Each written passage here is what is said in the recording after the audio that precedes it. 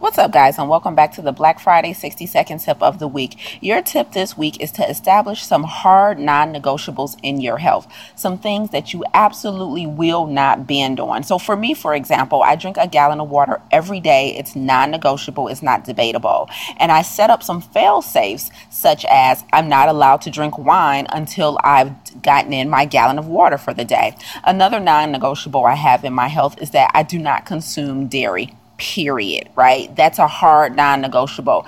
Even when I decide to have cheat meals, even when I'm celebrating, there are some things that I just absolutely will not do, and there are some things that I absolutely must do every single day. So determine what your non-negotiables are going to be in your health. Just establish one small one. Maybe you're committed to drinking 1 bottle of water upon waking every single morning. Non-negotiable. So determine what that is, stick to it, and then we'll build upon that.